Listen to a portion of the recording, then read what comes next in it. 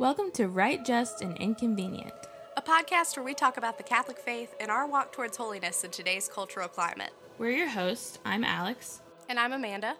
And we are both Catholic wives and mothers trying to raise the next generation of good and decent Catholics in today's world. And even though we don't always get it right ourselves, we invite you to walk with us on this journey to holiness.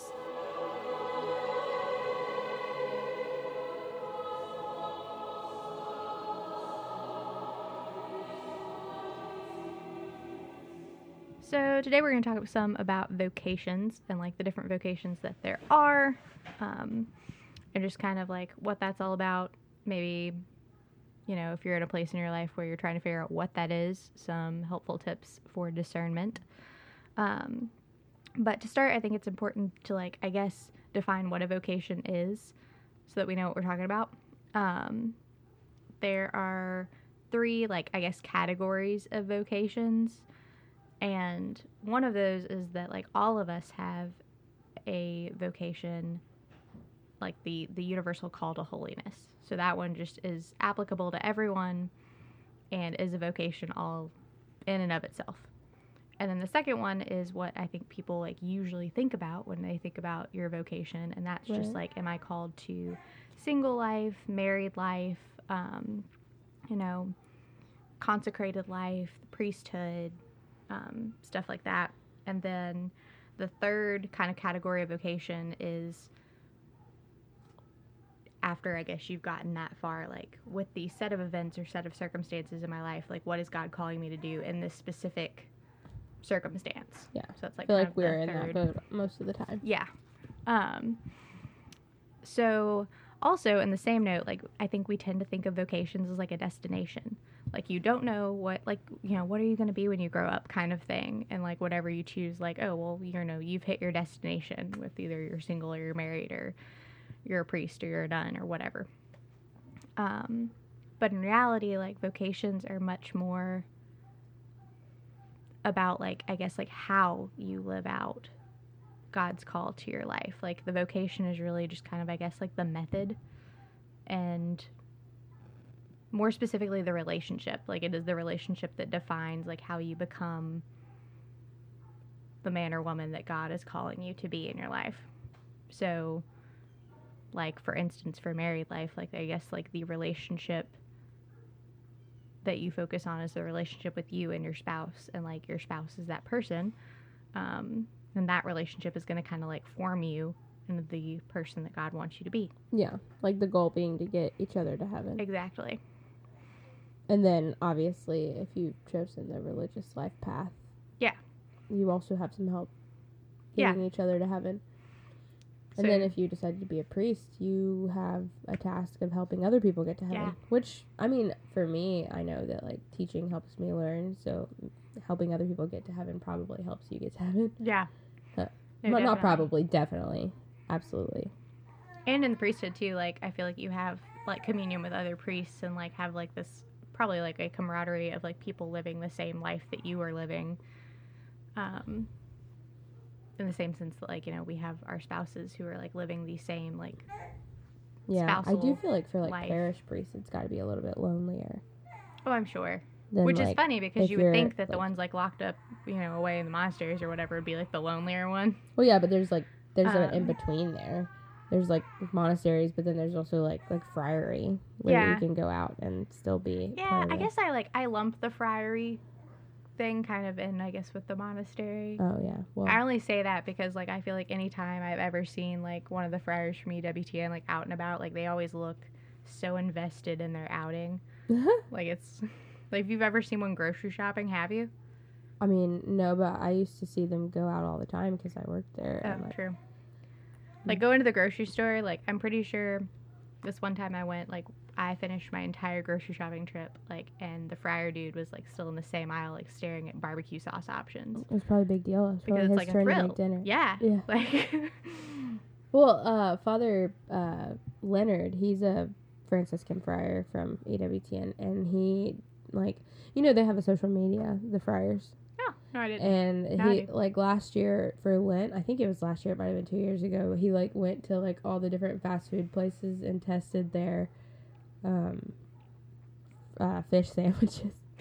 That's amazing. I know, it's so funny. Like a bless your rank situation. Yeah, basically. That's awesome. I'm gonna have to go back and I watch can't that. remember I'm about to say, which do you one he remember said was which the one best. won? I want to say it might have been Burger King or Wendy's. It was not Really? McDonald's. That is wild to me.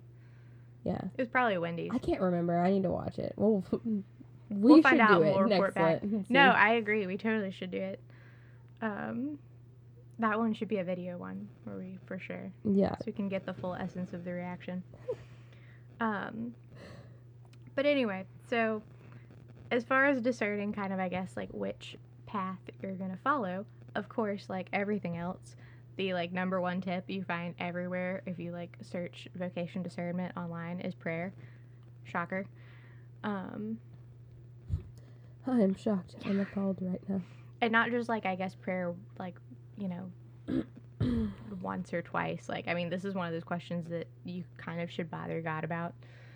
Yeah. Frequently, like until you've come up with something to come into your life and kind of help open your mind and like show you what you're going to do. And also, I think it's important too to, after you feel some sort of pull and like God acting in your life, guiding you down that road, to also pray that you can open yourself up to His will for you. Because one important thing I think about vocations is like, even though you should have like a call to do it, so to some extent, like most people I think have a pull to whatever it is that they should do. God historically also calls people to do things that they don't either feel capable of or like Yeah. might not feel like they really want to do in that particular moment. Yeah. So it does also take like the spirit of obedience. I feel like if you're young and listening to this and you like aren't like, you wouldn't be at a place where you're discerning like the second vocation, not like the vocation of holiness, but the like what you want to be when you grow up vocation. Then like the best thing to do is to go ahead and pray that like you are open to doing God's will, like just in general. Oh yeah. I feel like that will open you up to whatever vocation that you have. And also, I think it needs to be said that, because I actually heard a priest saying this the other day when I was listening to Pints with Aquinas, but like people freak out about their vocations and stuff, and like he was just like, the ordinary vocation, like the ordinary one is marriage. Like that is the one that most people do. And like, so more than likely than not, that's the one you're going to do.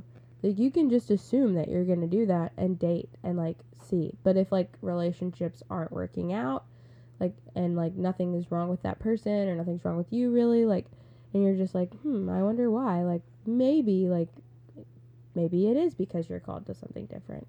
But like, don't freak out about it. Don't be like, what if I'm like missing my calling and I'm dating people, but I should be like don't freak out. Just It cracks me up when people feel like they can miss their calling, I guess. Like, Right. I don't think that God really just allows us to just blindly miss it. Because He knows us, which means even those among us who feel like, you know, I need a sign, God, but like a blatant sign. Like, Yeah. even those, like, I'm not going to let you just, if I intend for you to be a priest, like, you'll know. Like, I'll let you know. After that, I feel like He does leave it up, like, He gives us our free will. Like, you get to pick whether or not you're going to follow through on what He's calling you to do. well, But and I like, do feel you like- don't have to like go to the seminary and and become a priest. Yeah, like, you get to kind of test the waters Yeah, out. lots of people go to seminary and don't become a priest, or they go to discern religious life and they live with like the religious sisters or brothers or whatever, and they don't like, or they get kicked out, which might be good. Yeah. Like Joe Heschmeyer from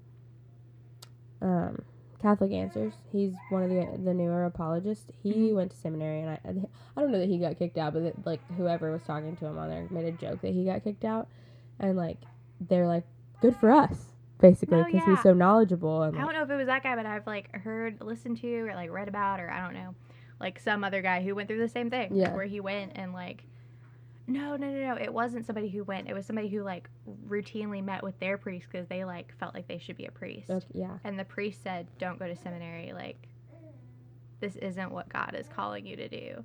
And at first they were like super bummed. yeah, Like, they were just like, what? Like this is what I've like, and because in their heart already and in their head, they had already like mapped out their whole life according to like going to seminary and becoming a priest. Yeah. Like, and then it turns out that they were called to marriage. And I think it was somebody that like is actually currently married. And they were like, well, good thing that I didn't go. Like, yeah. Well, and think about like Saint Teresa's parents, Zélie and Louis Martin. They both wanted to be in the religious life, and neither of them were accepted in, and they were both really bummed. And Glad that didn't work out. well, yeah, and like even when they got married, they were still struggling with it.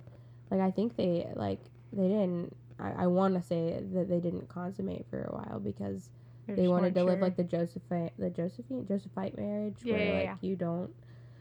But their priest, they were like not, I guess, doing well, and I think they went to their priest, and this is paraphrasing because like I'm telling a story from a story I heard, but they went to their priest, and he was like, yeah, well, like you're not doing it right, like you're supposed to have sex, You're not and then they doing did, marriage and they had lots of kids, right.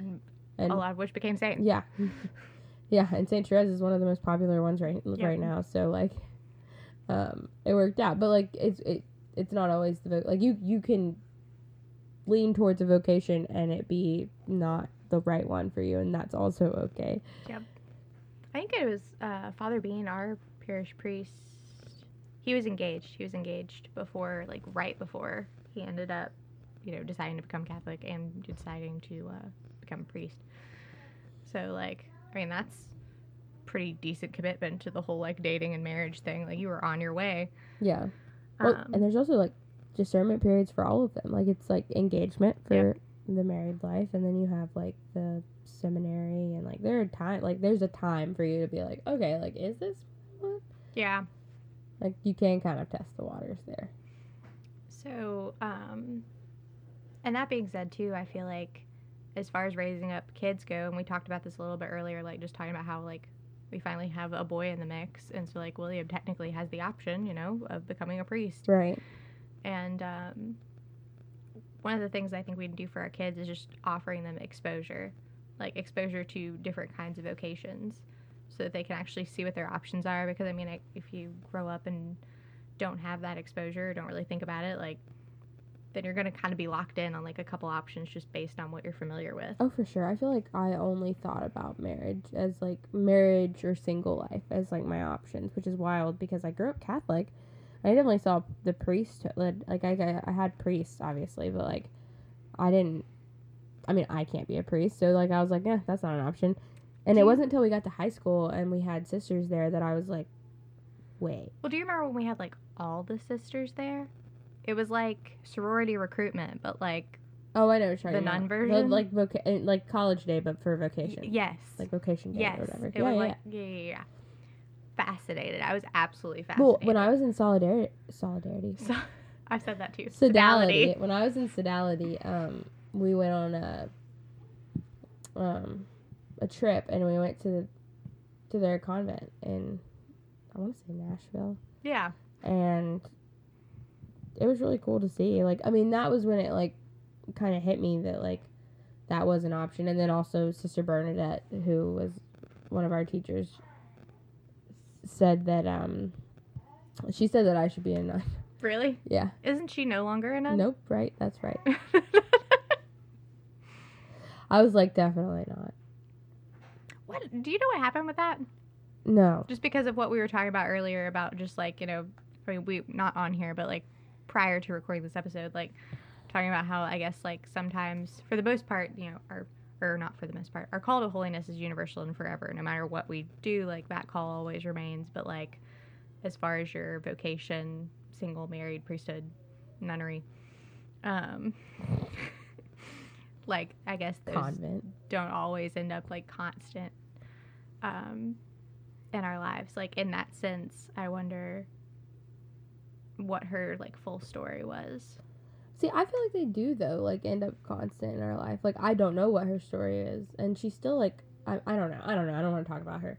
No, I know. I watched the whole reason that I even like thought about the fact that they wouldn't be constant anymore is because I saw a video of Father Mike Spitz talking about how the second one, like while we like to think of it as constant, like isn't always, like it does sometimes change.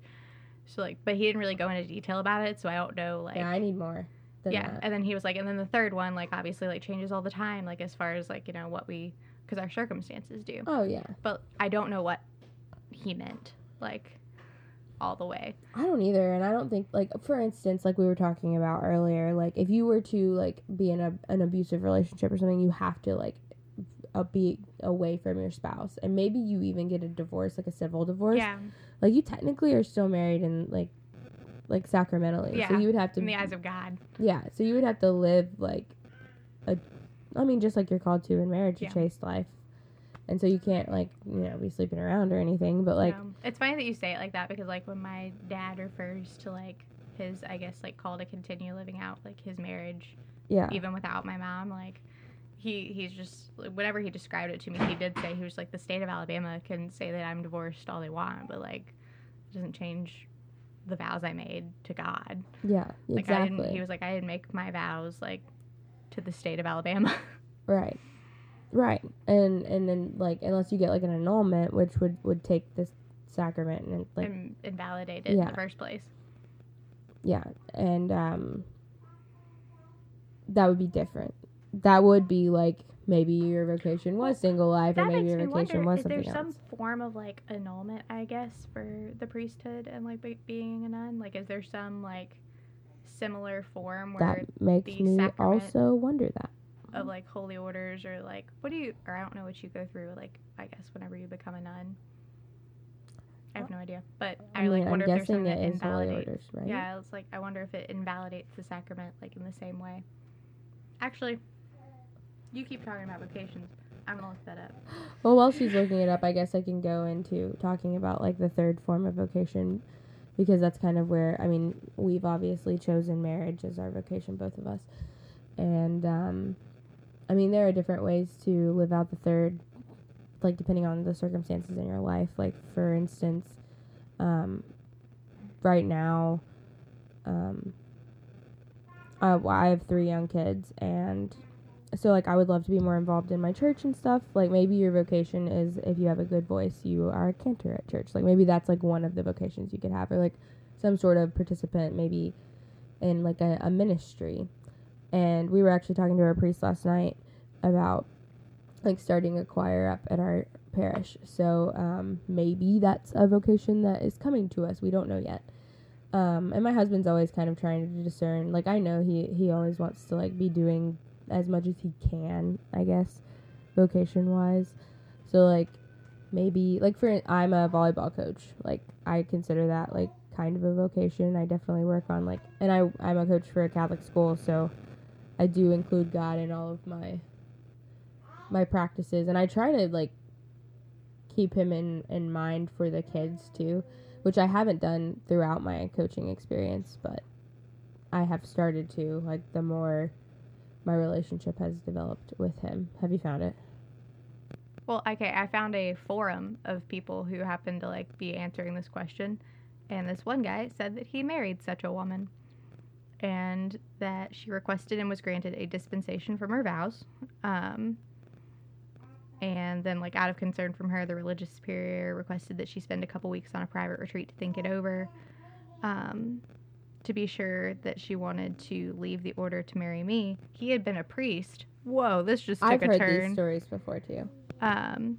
Yeah, she complied. She went to go see, like, a psychologist that was a priest, that, like, and just to be sure she understood what she was doing. And the priest psychologist gave them both a clean bill of health, and that was 50 years ago, and they're still together. And says his wife treasures both vocations to which she was called. Wild. Wow. But yeah, like, the consensus seems to be that there's, like, a process for receiving a dispensation from their vows, like, similar to, like, an annulment for marriage. So yeah. So I feel like that means that, like, the second one is constant. Yeah. It's just sometimes maybe, I mean, you can be wrong. Like, you can't. Yeah. Like, we're fallible. Yeah, and, like, sacraments obviously aren't always perfectly done. Yeah. So, like, that's what I was telling my mom the other day, and my mom will listen to this, so. But about annulments, like, that, like, it's not like your actual marriage never happened. It's more like if like, we didn't use water or the Trinitarian form at my kid's baptism, like, it wouldn't be a valid baptism. Like, that's not how that works. So, like, like, it's okay if it wasn't a valid sacrament. Like, you kind of need to know that. Like, if it wasn't a valid sacrament, like, and you can get an annulment, why not? Like, if it was a valid sacrament, then let the people in charge tell you it was, and you have to deal with it. But, like, if it wasn't, like, why not find out? Yeah.